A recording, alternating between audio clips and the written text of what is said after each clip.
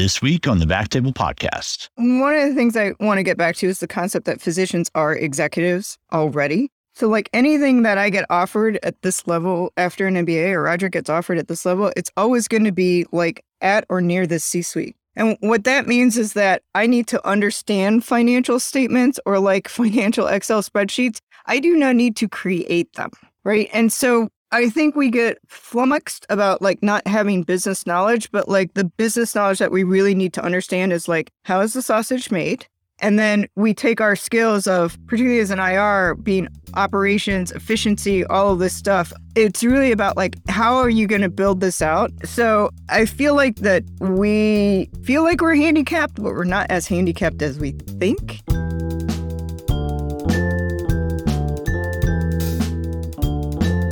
Hello, everyone, and welcome to the Backtable Podcast, your source for all things interventional and endovascular. You can find all previous episodes of our podcast on iTunes, Spotify, and on backtable.com. First, a brief message from our sponsor. All right, Backtable listeners, our next partner has a product that I use literally every day. I started using AG1 because my trainer uses it, and I asked him why, and he said, well, I feel like I get faster recovery and I sleep better at night.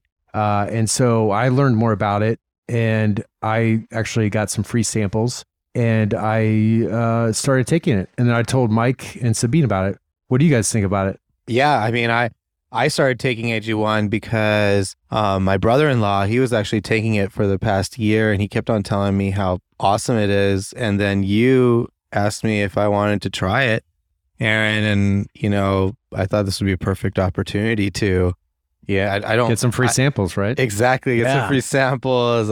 I don't have time in the morning to eat breakfast or anything, so I was like, this would be perfect. Let me give it a shot. So I started taking it because I am susceptible to peer pressure, and you guys did it, and also because I got free samples. But the free samples was a big part of that for me. Yeah, and so you're taking a supplement. You kind of want to ask, okay, what's in this stuff? Well, with one scoop of AG1, you're actually absorbing 75 high-quality vitamins, minerals, whole food source superfoods, probiotics, and adaptogens. What exactly are adaptogens, Michael Brazza? Do you know? I think they come from space. That sounds about right. The ADAPT technique. You suck the clot. That's right. They suck out the toxins. Yeah, like you're doing a thrombectomy. It's a suck out thing. That's science. It's green. It's literally green. I feel healthy drinking it because it's green. And anything I see when they say superfoods or the smoothies there's like super greens. I mean, this thing is green. And it actually, to me, I like the taste. So it's green, but when you shake it up, it starts to turn kind of white a little bit. And I think that's the adaptogens that are alive in there and that are working. And look, man, if it's in my head, it's working. That's right. And it does support mental clarity and alertness. And your subscription comes with a year's supply of vitamin D, which is very important for us radiologists. Since I know mine was like critically low, my vitamin D level when I checked it. So that helps. And it comes in this little dropper. I just drop, one little drop in my Topo Chico every day, and I know I get my vitamin D. To make it easy, Athletic Greens is going to give you a free 1-year supply of immune-supporting vitamin D and 5 free travel packs with your first purchase. All you have to do is visit athleticgreens.com/backtablevi, as in vascular and interventional. Again, that is athleticgreens.com/backtablevi to take ownership over your health and pick up the ultimate daily nutritional insurance. Now, back to the episode. This is Aaron Fritz as your host. Today we have a very special episode on talking about getting an MBA as a physician with special guests, Dr. Anisa Majid and Dr. Roger Tamihama. Welcome, guys. Thanks for coming. Oh, thanks. Hey. Yeah, thanks for having us. Appreciate this. Yeah. So this is a topic I've been wanting to cover for a while now, as I've contemplated pursuing an MBA myself for a few years. I've heard mixed things from, I was just having a conversation about this the other day with my financial advisor. And so I think it depends on who you talk to. And like we were talking about just now, is I think the answer to a lot of these questions is that it depends. But I do want to get to your guys' experiences, including how you researched the MBA, Roger, and then Anisa, having been through it, sort of, where you found the key benefits were on the other side. So first, let's start with introductions. I'm going to ask you guys where you're at, practice type, and then you can just briefly tell us like where you're doing your MBA or where you got your MBA. Nisa, let's start with you. Sure. So I'm working with VIR Chicago. I nice. of unofficially do locums, but I'm kind of with them, helping them out full time, doing IR. And so I'm based out of Chicago, and that's where I do my clinical practice. I also, and we'll talk about this, I'm sure, but as Aaron knows, I'm kind of on the entrepreneurial track, whether I wanted to be or not. And so I'm the CEO of Zip Data, which is a digital tech company working to get rid of fax machines in healthcare. And I did my MBA at Kellogg and finished in 2017. Very cool. And Anissa, you and I met here in Dallas when you were practicing here in Dallas. Yes. A number of years ago. And we've kept in touch over the years. And I think that was when you were traveling back and forth.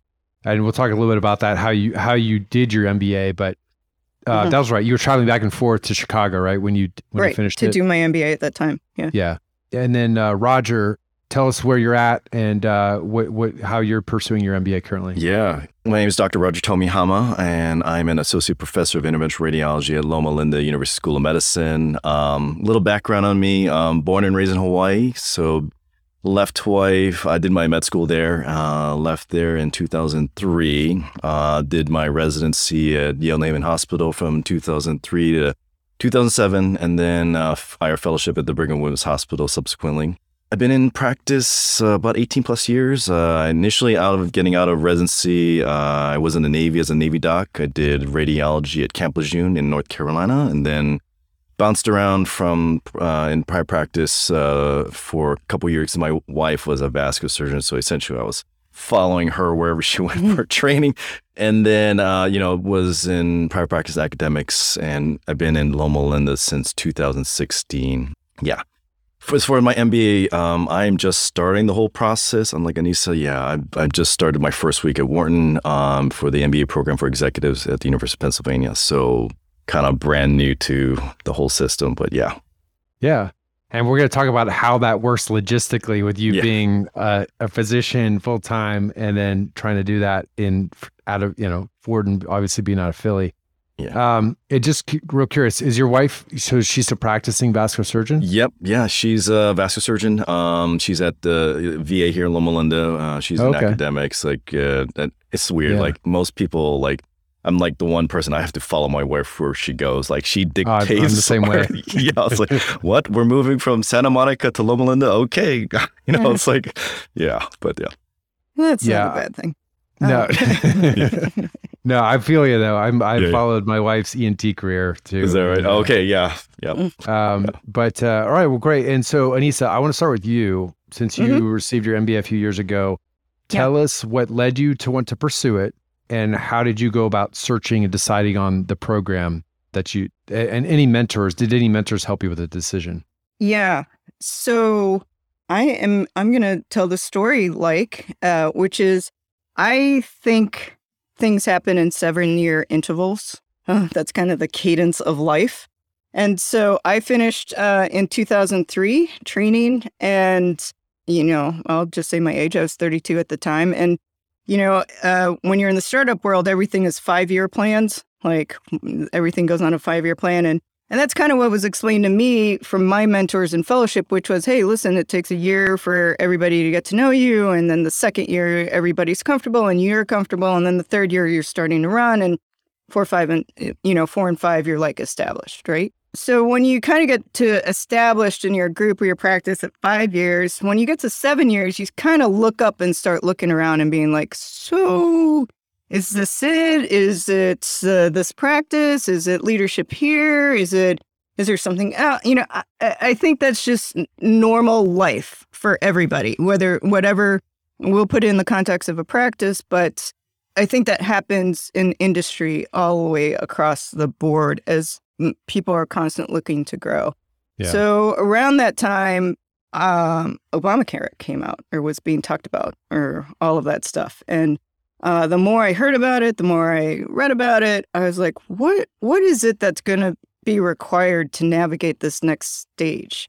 As I'm going into practice or leadership of practice or running groups or what I just felt like there was going to need to be more. And the way it was being talked about was like, do I need a law degree to be able to understand how to practice medicine? And that kind of started the search of, I just kind of felt like I wasn't quite sure how I was going to navigate medicine with a lot of things that were coming down the pipe.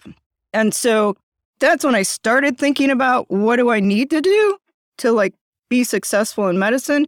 And it was several years later before I actually pulled the trigger on it. So I think most professionals and physicians think about this for a much longer time because there's never a good time to do it, you know? Yeah. And so as I kind of went through the search, it was like, well, you know, do you need a law degree? Laws always interest me. How would that work? And then I was like, no, that's just silly. And then, but then, you know, some of my peers who were in academics got Masters of Healthcare Administration, or I was the chairman when I was in the group before MTVIR, and I was invited to go and participate at the Harvard School of Public Health for their chiefs of departments program for 2 weeks. Right.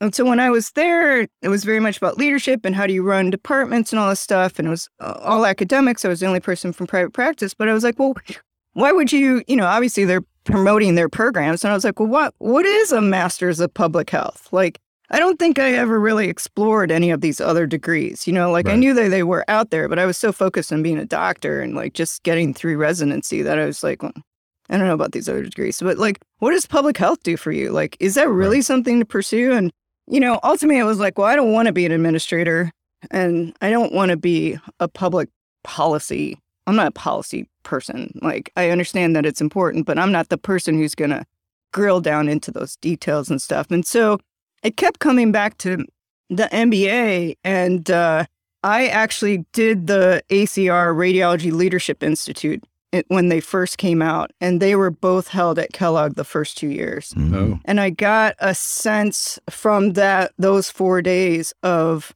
what it's like to be in a professional school, like how the teaching is different, how if you go for executive education, you're getting full professors.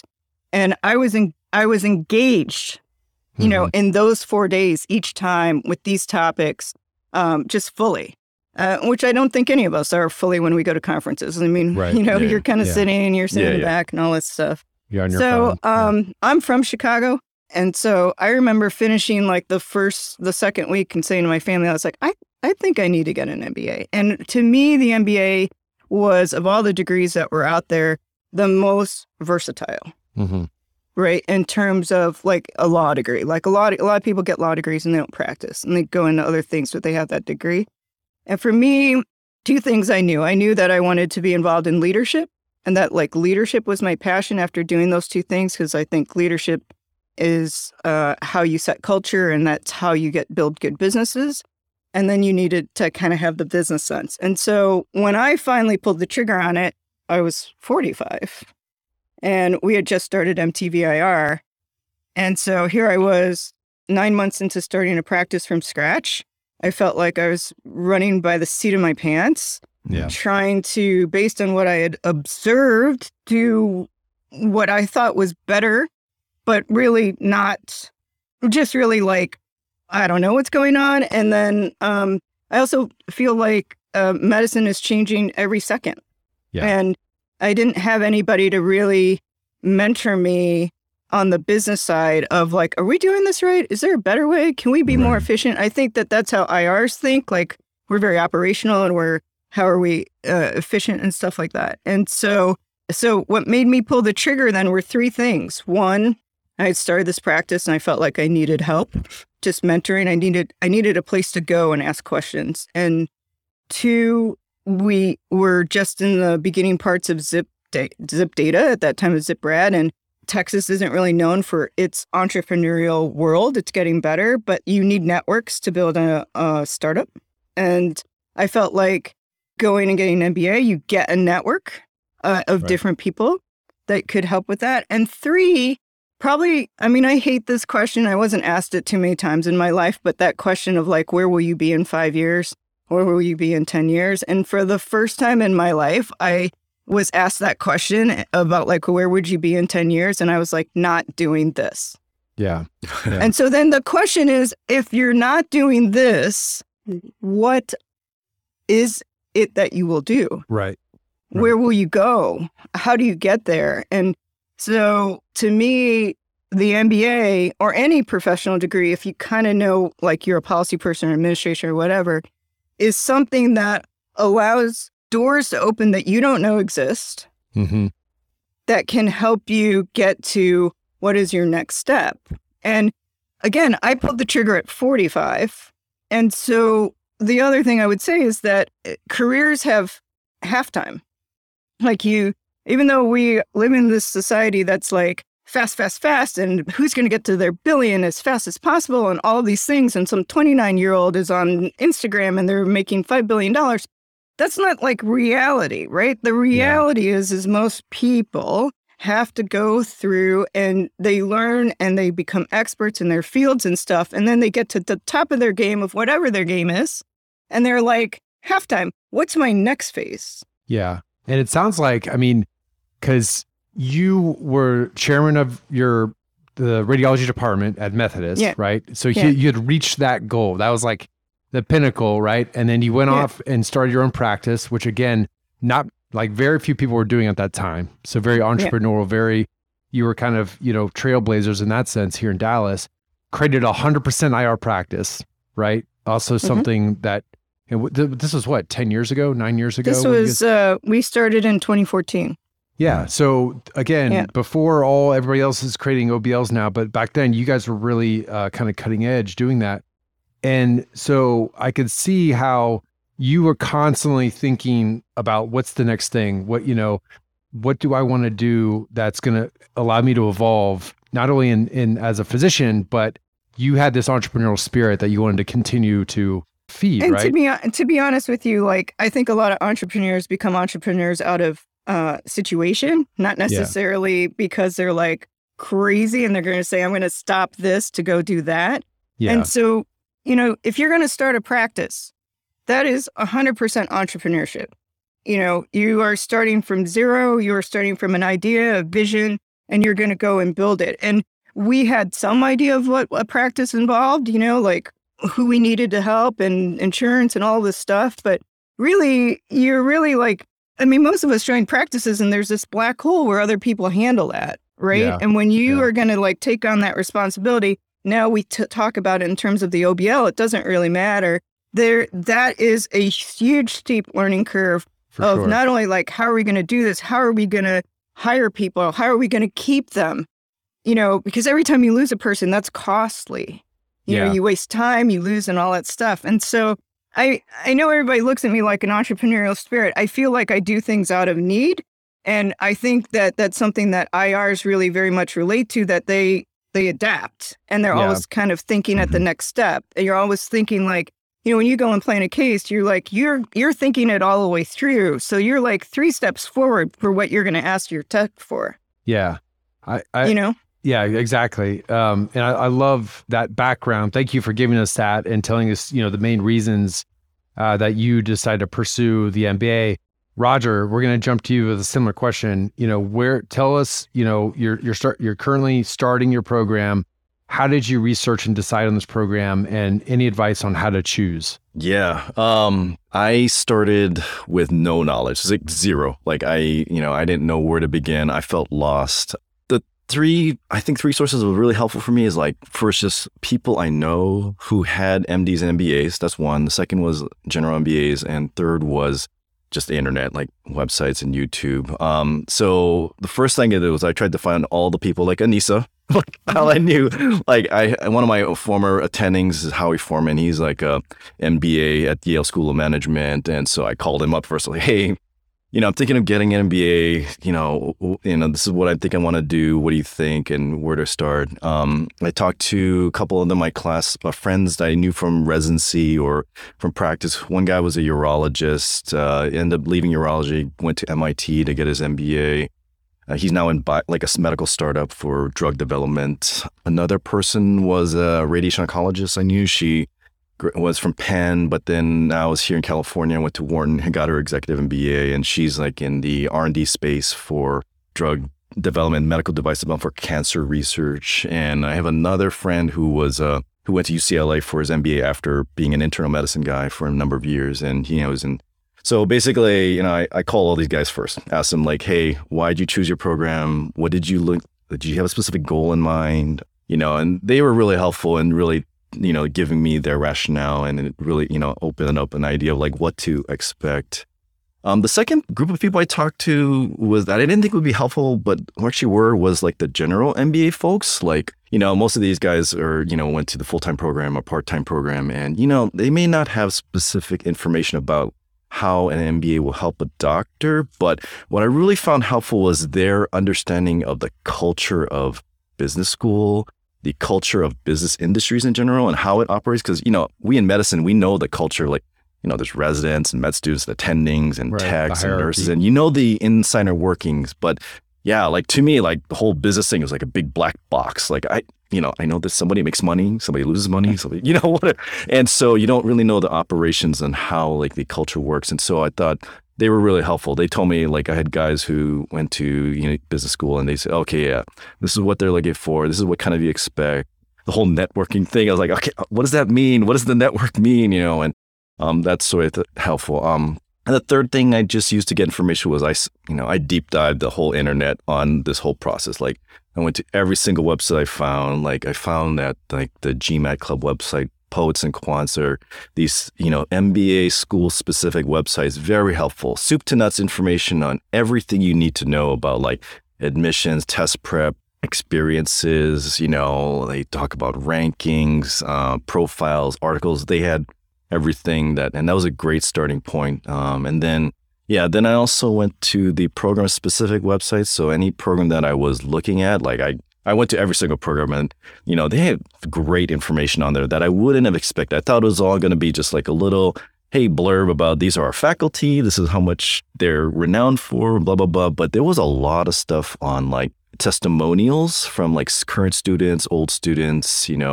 and really helpful, just getting a little glimpse of what to expect. And so that's Quick how question. I started. Do you, as a physician, do you feel, and this kind of goes for both of you guys, do you feel like we have an advantage in terms of getting into like a top tier program?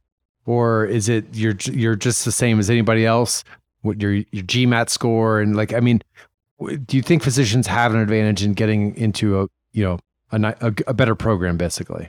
This is my opinion. I think yes, only because, we're underrepresented. And so this goes back to the culture. Like I learned that, like if you're a software engineer from India in like your late 20s, that's like a huge demographic apparently of representative of people. And so for those cohorts, you have to be like at much higher. They're looking for diversity in terms of and so demographics. Exactly. So, I think medicine, like for the doctors, I think it's usually like 5% of any MBA class. And so we're kind of underrepresented. And a good example is that like, a lot of top MBA programs might waive the GMAT requirement for MDs. Like so that's an indication, I think, that, hey, they want more of you guys to come here. And they know you got to med school, you're smart enough. I just have to say, like, the amount of research that Roger did is like 99% more than what I did.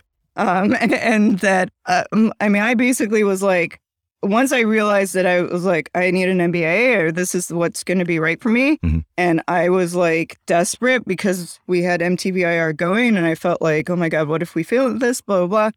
I was pretty much like, I'm from Chicago. I know what Kellogg's like. Kellogg's outstanding. Amazing. I'm going to go to Kellogg. I will say though, I did ask a lot of people who had done online MBAs versus in-person MBA. And there is a big difference with that. And there's a ton of ways of getting your MBA now. And to a person that I talked to about online MBAs, they said it was great. It probably took the same amount of time, but the relationships that you build in person that allow you to grow out after the MBA with your class and then also with your professors is so much richer to go in person. So Roger, are you going back and forth, or are you doing mostly online? Yeah, no, I'm going every twice a month. So at Wharton, they actually have two campuses. So they have their Philly campus, and then they have a San Francisco campus. And so I'm going to San Francisco two weekends a month. That's essentially. nice. Okay. Yeah. So much closer. And that's what it worked out for Kellogg. You go 2 weekends. Yeah. Well, they have two campuses, and it's what I call the mothership in Chicago, and then they have their second campus in Miami. And so, like, from Dallas, it's just so much easier to go to Chicago, and I just wanted to go home. Yeah. Twice a month, and I absolutely would not trade it. I would also say that I could have made it easier on myself, right? I could have gone to SMU or UTD, Right. and made it easier on myself. And I think, there were a couple of things that kind of came into play, and one is I didn't know the answer to number 3, which was, if not this, then what? And some of my questions was like, would a higher tier school get me more options? I think that's yes. I did look at Wharton, California, but I wasn't going to take the GMAT because I suck at standardized tests and always have, and it's amazing I'm a doctor because I barely made it through any of those. And I did it when you had to circle the pencils. So Kellogg didn't make you take the GMAT. Oh, that's and awesome. have to take the GMAT. Yeah. And so, but whereas if I had applied to University of Chicago, it didn't matter. Like, everybody had to take it. So, so there are schools that don't require the GMAT, particularly for physicians. I would answer your question to say that physicians are looked at higher tier schools and all schools, because in my class of 70 or 80 people, there were 4 of us. It's very, very low in terms of the representation. And then I would also say, I'll tell you honestly, like, I talked to a lot of people, and one of the people I talked to was the head of a huge state oncology practice. And we were 9 months into MTVIR, and he had been a mentor, like, through some of it. And I talked to him. He's much older than me. And I said, hey, I'm thinking about getting an MBA. What do you think? And he's like, oh, you've already done it. I wouldn't do it. And I said, well, you got an MBA. And he's like, yeah. And I was like, well, why did you get an MBA? And he's like, well, I just felt like healthcare was changing really rapidly, and I felt like I needed a little bit more. And I was like, well, when did you get your MBA? And he's like, 2 years ago. And I said, but you've been doing this for 10 years. You've been doing it for 12 years now. You got 2 years ago. And I said, I just found that curious. And I was like, well, if this guy who's been running this multi-location, huge state oncology practice, after 10 years of running it, felt like he needed an MBA. Yeah. I'm pretty sure I probably need to worthwhile and do this. But my other thing was, my experiences as a minority female going through life, right? And so I think also you always have to kind of take your step up a little bit to compete. It's a very different experience to be underrepresented minority and underrepresented minority female versus being white male or white female in terms of, like, whatever halftime is. And, my halftime to the next phase includes, like, possibly sitting on a paid board position, possibly being involved with advisor on VC or PE firms, or who knows. And there's a lot of people who want to do that. And so how does my healthcare experience and my experience with my MBA help that? Yeah. Yeah. And I think that's something that through our whole discussion today really comes through. It's like, it depends. It's like, well, before you can decide MBA or not, like, what is it that you want to pursue, and will this help you get there? Right. And what I want to actually dive into based off that, Anissa, is there are different types of MBAs out there. And Roger, can you tell the audience and me as well, like, what are the different types of MBAs that are out there, and why did you choose the path you took? Yeah, no, great question. Obviously, I had this exact same question, so I think the first step to look at, obviously, is to look at whether you want to do an sort of like this MD specific MBA versus a traditional MBA, EMBA program. So I think these MD specific programs, and there are only a handful of there, like at a different university. Like I think Brandeis has one, University of Tennessee.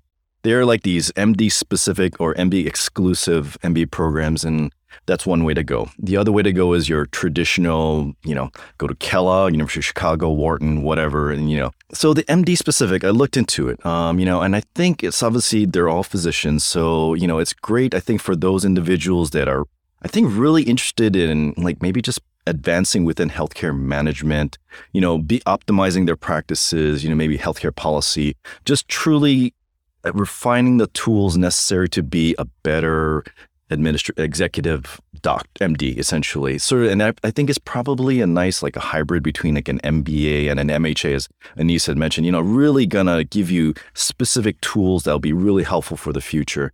As opposed, I think the traditional MBA programs are probably those best for those people like you guys, like you, who are, entrepreneurs, maybe interesting pivoting outside of clinical medicine, starting a company, working in biotech. I think the reason those would be helpful is because you have your network and alumni come from all industries at all levels and from all over the country. And so you just, you get this vast level of resources that you will never get anywhere else. And I think that's the first thing to look at is whether you want MD specific versus traditional. The second thing to consider is the different types of programs. So as you guys mentioned, there's like the full-time program, which is the traditional, like in your 20s. There's a part-time program, there's an executive MBA program, and then there's the online. And each of these are actually quite different in what they may provide you and what you can get out of it. So I didn't know this. Like I thought, okay, MBA, yeah, part-time, full-time, probably all the same. But what I didn't realize is like the demographics is a big factor on like your network and your cohort is quite different. So apparently the full-time program and the part-time programs are really composed of the individuals who were like, they're out of college, maybe 1 or 2 years, worked for a little while at some banking firm and then getting their MBA and going to finance or something.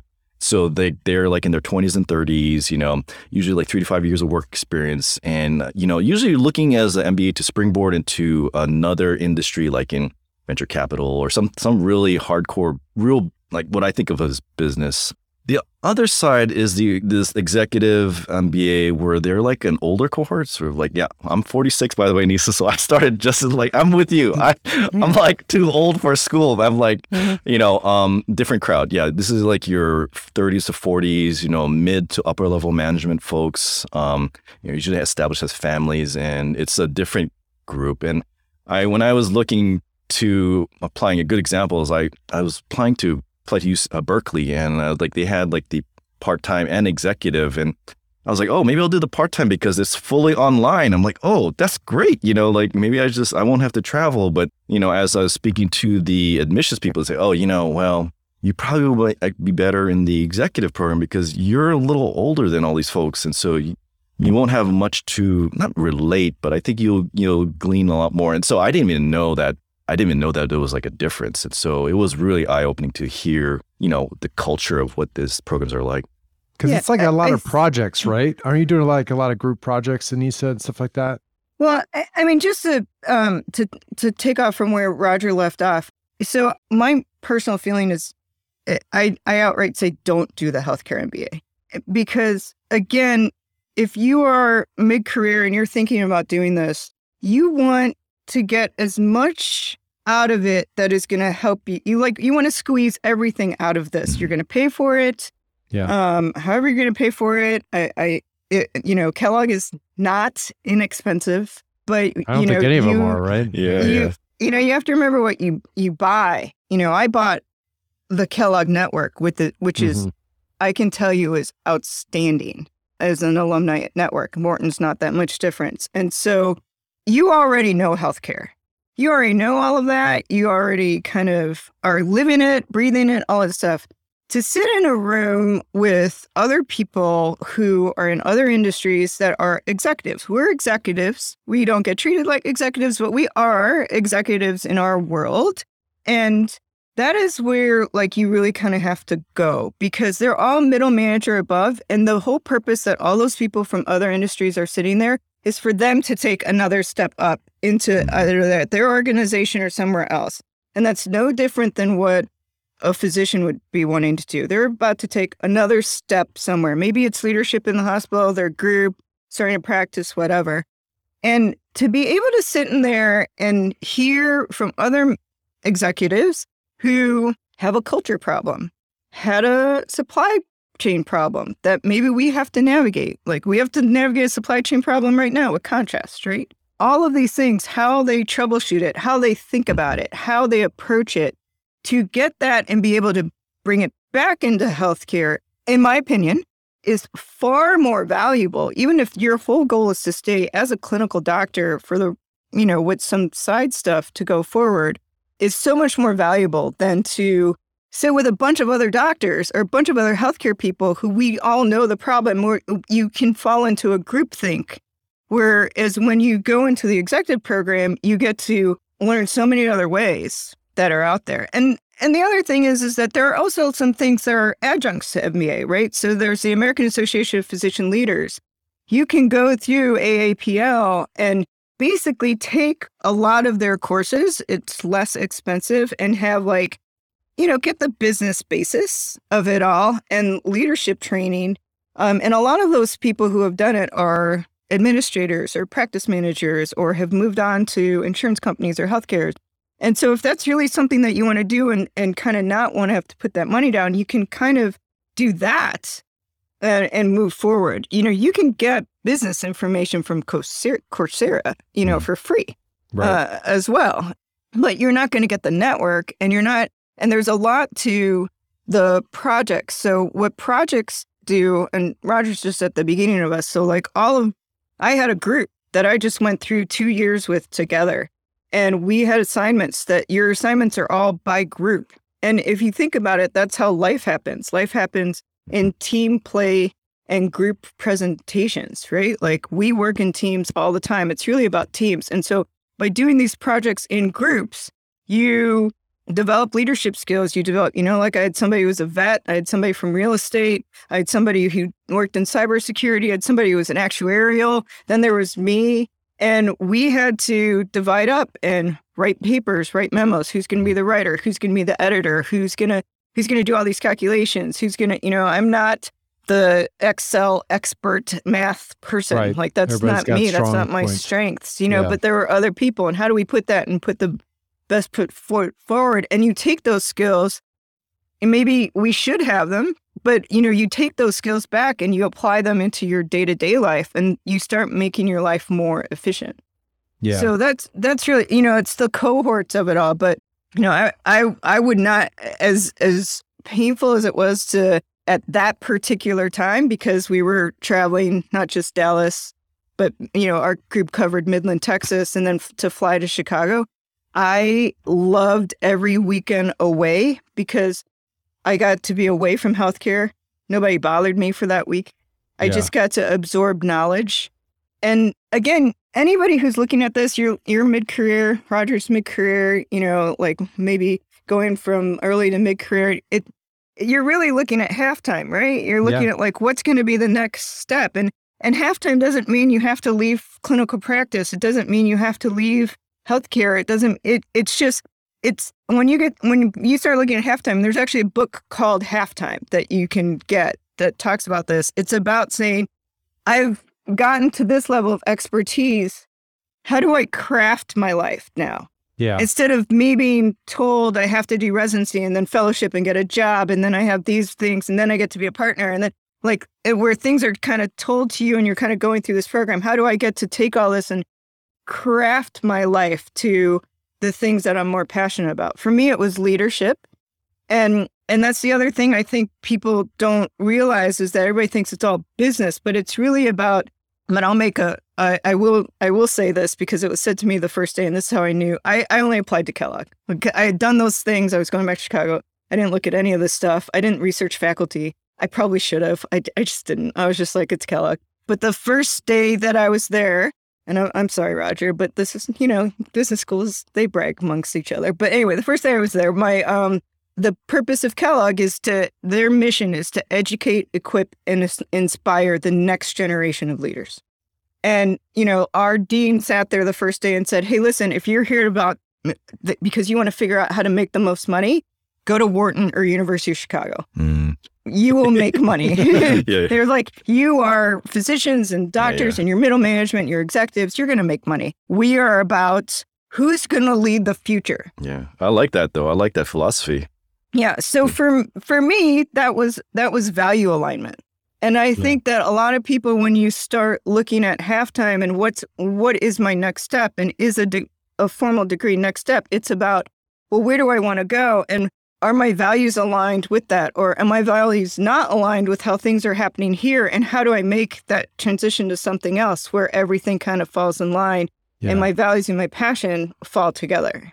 Yeah, so I guess that raises the question of like, how do you get a sense of the culture of an MBA program, ahead of time? And Roger, I know you were searching online and asking people. Yeah. And Anissa, you kind of just made a move based off of like, the reputation and the location. It turned out to be a good fit. The best thing I heard was one of my classmates called all the alumni networks of the schools he was interested in.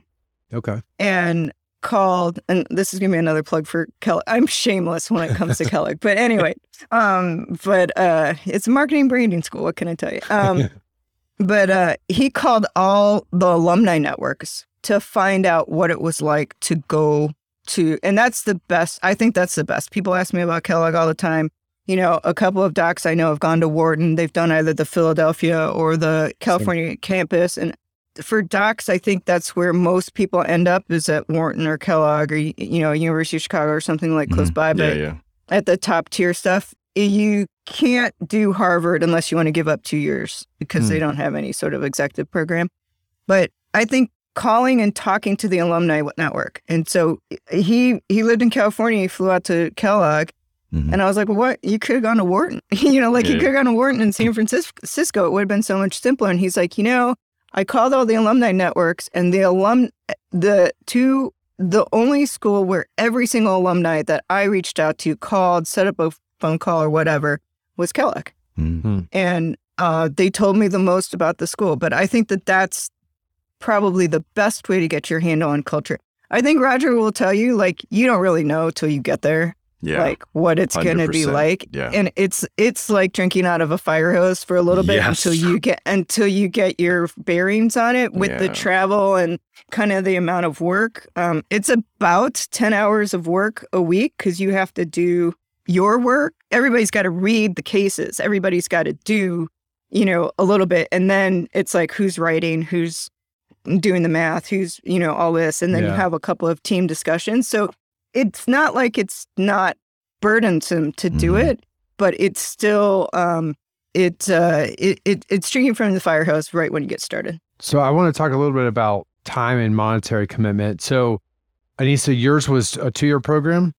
18 months. Yeah. 18 months. Okay. And then Roger, how long's your program? Yeah, it's full 24 months. Yeah. They stretch it out. But it's 2 weekends a month during that whole period. Yeah, so there's different formats like that Anissa will kind of attest to. Like there's, like the time commitment is varied based on different schools have different programs. So actually a great example when I looked into Kellogg's program is they have the Evanston campus does 2 weekends a month, but the Miami campus does 1 week a month. Like they'll do longer. So, and, different programs have like a different structure set up. So Berkeley was once a month. Chicago, Wharton, some of the other programs twice a month. So it's I can only attest to just starting and about the time commitment. And I think Anissa is probably right. At least 20 hours a week. Like I hadn't even started yet, and I had like pre-reading assignments. Like I was drowning. Like it was like I would say 2 weeks to prepare for like 3 classes, and we had, for just a good example, so the Wharton program they kind of pride themselves of having an exact same experience as a full-time MBA. Like we actually had the same classes, same requirements, same test structure as a full-time MBA, but we're doing it on 2 days a month. I mean, this is ridiculous. Yeah. And so after 1 week at Penn, like for the first week, I go back and have a midterm for accounting. And I'm like, I have never seen an accounting class in my life. And now I have a midterm after 5 days of classes. I'm like, it's, but yeah. It's like super accelerated, it sounds like. What it makes you do is learn time management better than you ever thought. Yeah. Because people are married. People have kids. People leave their wives or partners behind for a weekend with their kids and who knows how many soccer games or birthday parties and all that stuff. And they balance it. And I'll tell you, there's no right time to do it. Yeah. You just have to, at some point, say, this is when you're Pull the going to have to trigger. pull the trigger. But when you're done, you have all this time and you manage time even better, that you can kind of do more things. I will say that it also depends on how you learn. So for me to only do 1 weekend a month, I will have forgotten everything from those lectures, been like totally overwhelmed, have so much in front of you for the next weekend where there might be a test or there might be something due. Whereas like 2 weeks, every 2 weeks kind of kept me pretty honest to do it, but also kept the learning pretty consistent because your everyday life can interfere, so quickly to be able to give your attention. And then in cost is going to be one of the things that like could be a deterrent, right? Because it really depends on, it's one thing is time, but other thing is cost. A lot of people are coming out, they're still paying student loans and stuff. So, Kellogg's a heavy cost. Kellogg's like $200K and Wharton's not that much different. But, if you're local and you go to SMU or UTD, they're both reputable. And I think it's also a question of like for law schools, like if you want to practice in that state, they say go to a law school in that state. It's very, very specific. And I think it's really like, well, hey, I know I'm never going to leave Colorado. So maybe University of Colorado is fine. Right. Then, because you're never going to leave Colorado. You're going to get what you want out of it. They're going to have a network and all that stuff. But if you think I wanted to open as many doors as possible, well, then you're going to climb the tiers a little bit. And then that cost is going to kind of be there. And then, of course, you can also see about taking some, I don't know how much executive MBAs do this, but there are courses to take like the AAPL or other like kind of, certificates and stuff that you could possibly present to like possibly get credit. But most of the top tier schools, they want you to feel like you had the rigor of an MBA school. So Kellogg is no different.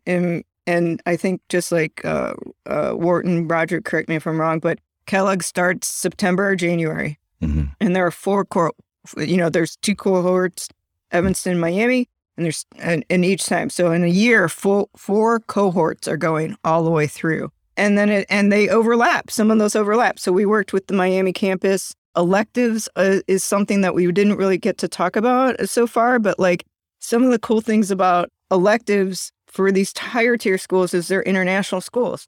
So you have international electives. So I went to Hong Kong for a week. We awesome. went to Canada. We have Israel. You get to talk about businesses, Germany, all that stuff. And I think that's another attraction to Kellogg is it's a global school. So there's Global Network Week. So all the international people come to Evanston campus for 3 weeks over August. And then all the U.S. students will do at least one international elective. Yeah, there's so much here. And as we're coming up on the hour, what I want to do is, and Roger, I think it would honestly, so I want to give Roger a chance to plug his YouTube channel because he's doing these tutorials as he goes through the process. But Roger, it sounds like Anissa would be a great guest on one of your YouTube shows. Yes. Just to help kind of run through, the process itself and like some of these advantages. Definitely. Please tell the audience, Roger, a little bit about like why you started the channel and what your plan is for it as you go through the process of getting an MBA. I think probably, as with maybe how similar to the way you started Backtable, I felt there's so much great information out there that we just don't have access to because they're kind of anecdotal and there's no books about it and so I just as I was prepping this process last year, I spent hundreds of hours just like talking to people, researching websites and looking at videos. And I just felt like there's got to be a better way. Like I want to save the next generation of classes, I have MDs like, hey, you don't have to do what I did. I'm going to save you all this. I'm going to condense it down to the high yield points, like first aid for getting into MBA program. That was the goal. Yeah. And so, I just wanted to make sure it's simplified for the next generation of folks so they don't have to do what I did. Yeah, I essentially I created a series of like, right now I'm at 6 videos or something like that, where it was just like, the basics on like, okay, first episode 1 was like how to get started. Like, okay, this is what I did. This is what you can look for. This is and then second video was like, okay, these are the factors that a doctor should consider in choosing an executive MBA program, pros and cons of these different factors, the types of programs, the schedules, the locations, just like in these. I did it all, and I figured I'm gonna give it to somebody, spoon feed it on a silver platter, so they don't have to do it. And third episode was like the steps to applying what you need to do with the requirements, the timeframes, all the cultural stuff about the MBA admissions process, which is like just like the med school admissions process, right? We all learned in college, you got to volunteer, you got to take your MCAT by your 3rd year, you got to do something, and same thing. I just wanted to make sure it's simplified. And so that's all. I wanted to make it simplified for the next generation. I had really no plans to like become like, I just wanted to get it out there for people. Yeah, that's all. Yeah. No, we appreciate that. And I've enjoyed the videos, and thank you for putting those out there, and looking forward to watching the process and live vicariously through you going through this MBA program. I just have a final question for you guys, and then I'll leave it to you for any final thoughts. But, and Roger and I talked about this previously, is as a physician and, I guess physician entrepreneur, and having had some ventures in both in practice as well as with Backtable, I feel like this constant chronic insecurity of not really knowing much about business, right? We get zero training in business in medical school. I was talking to some dentists the other day, and they just seem so much more business savvy, and I feel like it's part of their training because they're more likely to go out and start their own practice, right? But for physicians, we're almost like set up to just become employees. And how can we curtail that without feeling this need to get an MBA? Should business be part of the medical school curriculum? I think so. But at the same time, if you're truly want to be a physician executive, physician entrepreneur, it sounds like from what you guys are telling me, an MBA is the best way to go, despite the time and monetary commitment. And there's no real good time, right? But Anissa, I want to know, like, what are your thoughts on, just overall business knowledge amongst physicians, and what we can do if somebody doesn't have the time or money to pursue an MBA? What are some other avenues we can take? So one of the things I want to get back to is the concept that physicians are executives already, because we feel like we've been beat down, but you are executives already. And at that level, so anything that I get offered at this level after an MBA, or Roger gets offered at this level, it's always going to be like at or near the C-suite. And what that means is that I need to understand financial statements or like financial Excel spreadsheets. I do not need to create them. Yeah. Right. And so I think we get flummoxed about like not having business knowledge, but like the business knowledge that we really need to understand is like, how is the sausage made? So we know like what's the input in, what's the input out, how that goes. And then we take our skills of, particularly as an IR, being operations, efficiency, all of this stuff. Every single minute of the day is a cost. Yeah. That's what it really comes down to, and understanding that. And there are ways to do that without getting an MBA in terms of, like I said, Coursera, which is Coursera. They have a ton of basic and just free courses all throughout the world that you can go and get a taste for it. Right. There's the American Association of Physician Leaders, of which, after I got my MBA, I could just sit for their capstone, and you have that for leadership stuff, which allows you to spend much less and get like that business basis.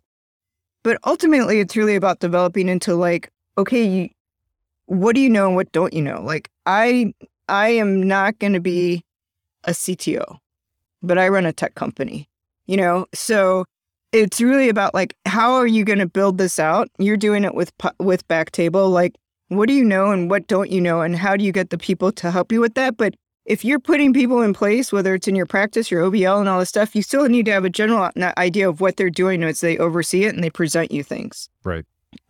So I feel like that we feel like we're handicapped, but we're not as handicapped as we think. Yeah. And when we're really talking about business, yes, there's the dollars and cents of it all, You have to understand how the sausage is made, and you need to understand CPT codes and all this stuff in terms of like reviews and how payment has happened. But really, it's about the next stage, which is the other things, negotiation, understanding, operations, understanding how all of that comes back into the dollars and cents. And that's what I think in terms of business school, MBA does. But just to back it up, if you're thinking about an additional degree, figure out your passion first. It's not, it may not be, oh, every doctor gets an MBA. Like you need to be specific about your next halftime, about that. And it might be that like, hey, listen, I can't stand the gun massacres. I am going to go into policy. Yeah. Right. That's a whole different deal, right? In terms of healthcare policy and stuff. So that's what I would say. And I would say that having done an MBA, what it allowed me to do was to articulate better what are my strengths, which we don't really have the language around. Like, I think everybody who's an IR is good at operations because they know how to make that efficient. Well, that's not something that I could, that I could really had the words to articulate that. Like, some of my strengths are strategy, operations, marketing, and branding, and growth.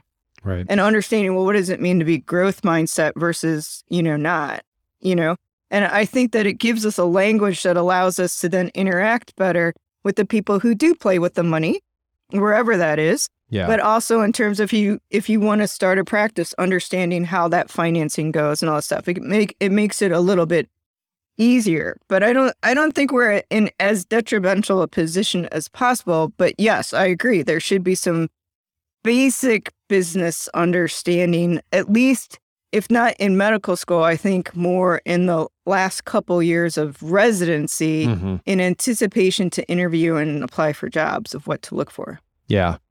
Roger, any final words before we wrap this up? Actually, if we have time, I wanted to ask a question for both of you guys. Yeah. So let's start with Aaron. I mean, just for me, I know that you started Backtable, and it's just this amazing visual growth of like what you guys accomplished. I'm curious, like, what's your?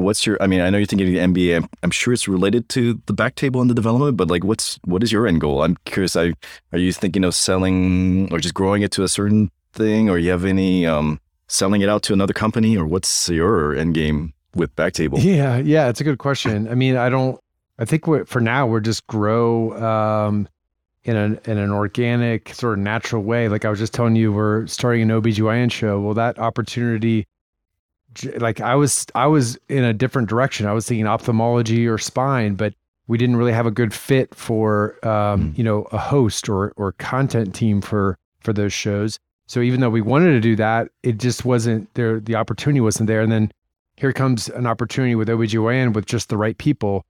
And so that's the way each show has developed beyond just our vascular interventional show.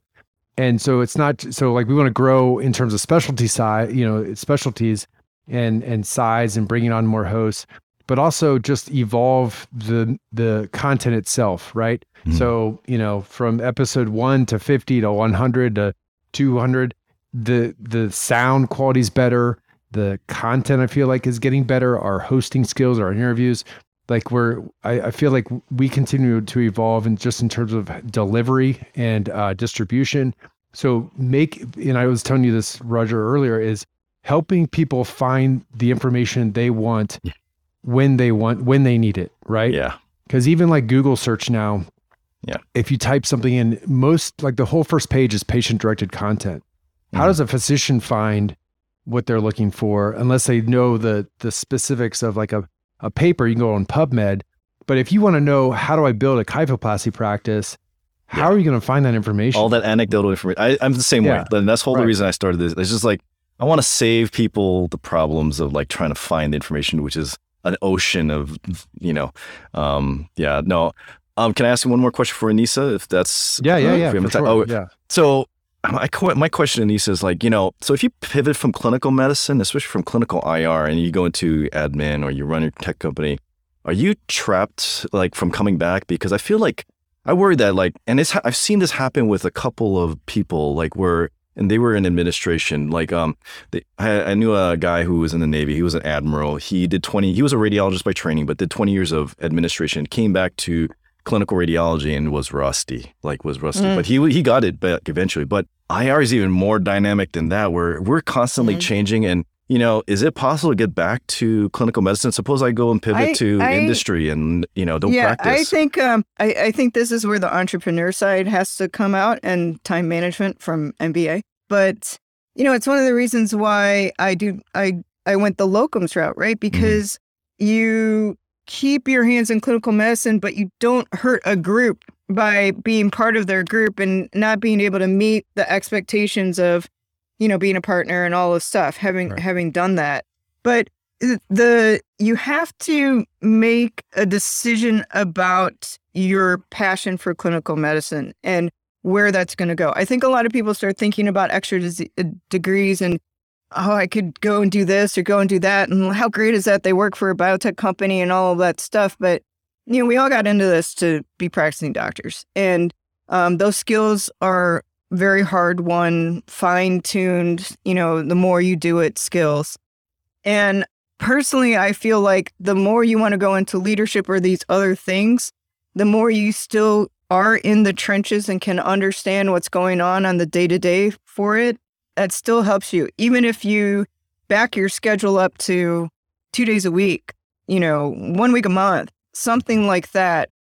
My advice is not to ever fully leave clinical until you're really ready to do that. Makes sense. And to start to balance the other opportunities and passions that come to you with your clinical time. Maybe that's 2 weeks a month clinical, and then you have 2 weeks to do all of this other stuff. Or, for me, the time management skills that I got out of doing the MBA, I do a lot of things through my day, even in between cases or all of that stuff. It's not the best. I'd like to just one day sit down and just do CEO stuff for my tech company, or just do the fundraising, or just do the sales pitches. But, you have to kind of go for it. But I'm not to the point where I feel like, particularly for IR, that if you give that up, you'll get your skills back, but there is something to the fact that we do it every day and how fine-tuned we are. And, you're 18 years out. I'm more than that. And you're just better, right? You're just better and faster. And that also allows you to kind of balance it. So the clinical question, and also, there is this idea out there that like you get the MBA and then you leave clinical practice. It's like you've gone to the dark side, or you're a suit now, or you're whatever. And I think there's gravitas amongst our colleagues that if you're still dealing with the pains of an EHR and dealing with the, inefficiencies of a system of operational systems and stuff, that you can bring your MBA into helping that situation and not hurting it. Yeah, I think that's solid advice, Anissa, because I cut back to 1 week a month, Roger. I just cover my local group.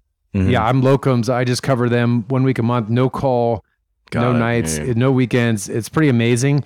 And I can just focus on Backtable, but I still feel like I got 1 foot in, and it helps spur ideas. It helps continue to, network. And then I can actually have a conversation clinically about something. I don't feel totally out of the loop. I've gone back and forth. I think at most I might take 6 months off if I want to focus on something, but because I did take a break from hospital medicine for a couple years where I hadn't done any hospital cases, thrombectomies or nothing that was, it was all outpatient stuff. So it was all pretty basic.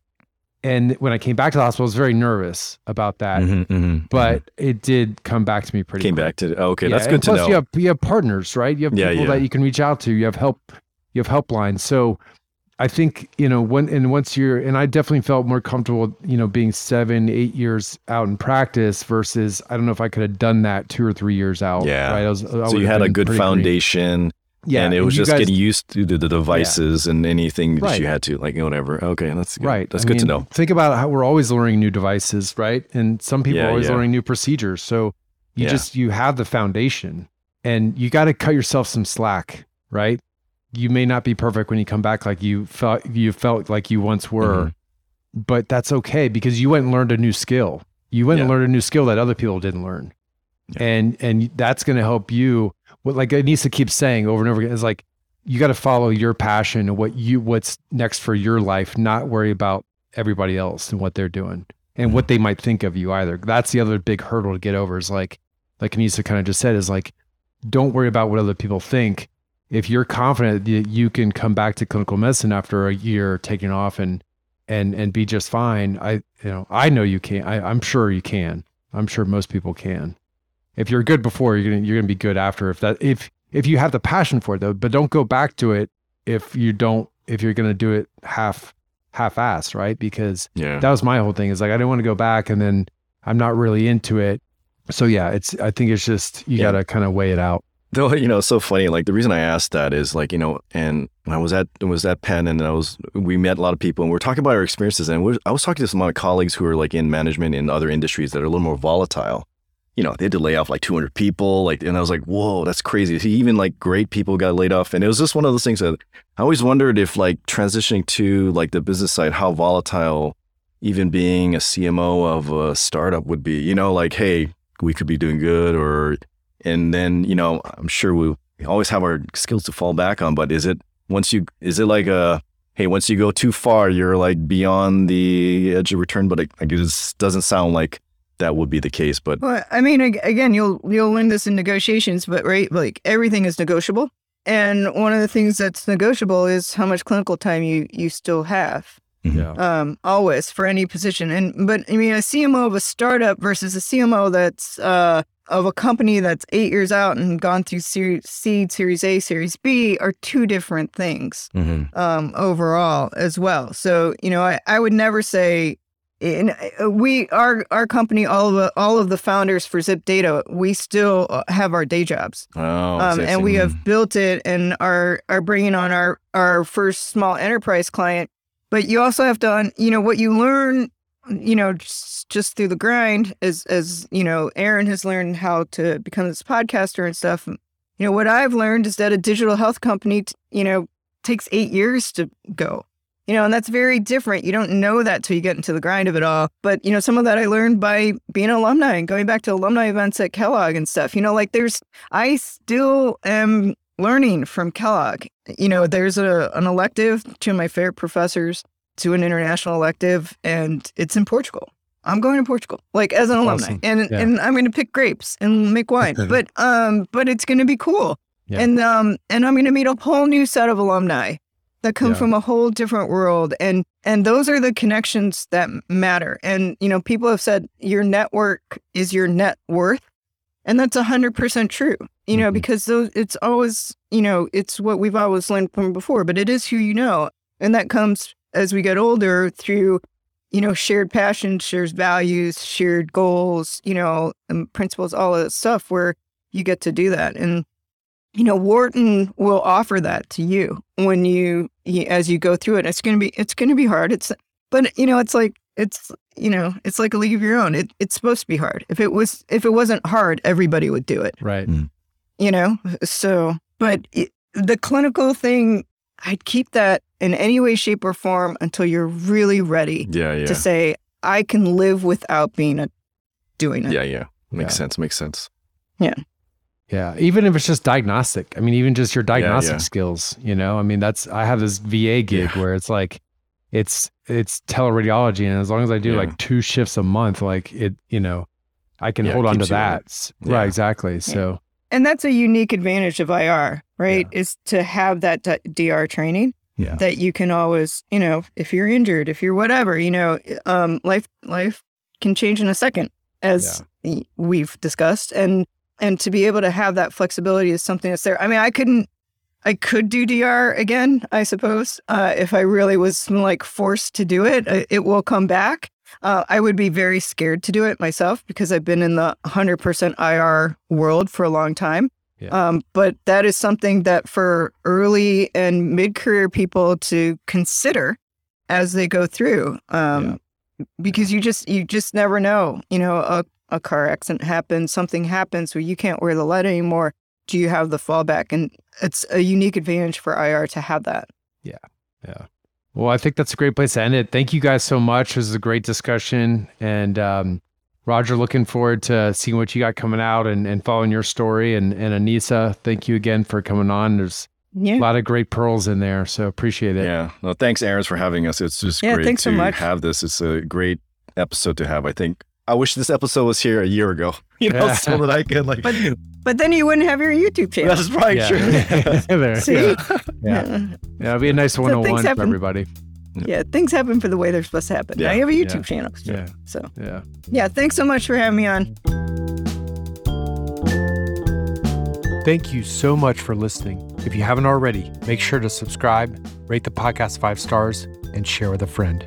If you have any questions or comments, direct message us at @_backtable on Instagram, Twitter, or LinkedIn.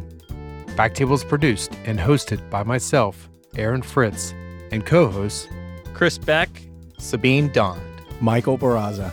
And Ali Behetti. Our audio team lead is Kieran Gannon, with support from Caleb Hodson, Josh McWhirter, and Ness Smith-Savadoff. Design and digital marketing led by Brian Schmitz. Article and transcript support by Taylor Robinson. And Delaney Aguilar. Social media and PR by Ann Dang. Intro and extra music is Ripperoo by Skeptic Moon. Find us on Spotify or at local live music venues in New Orleans, Louisiana. Thanks again for listening, and see you next week.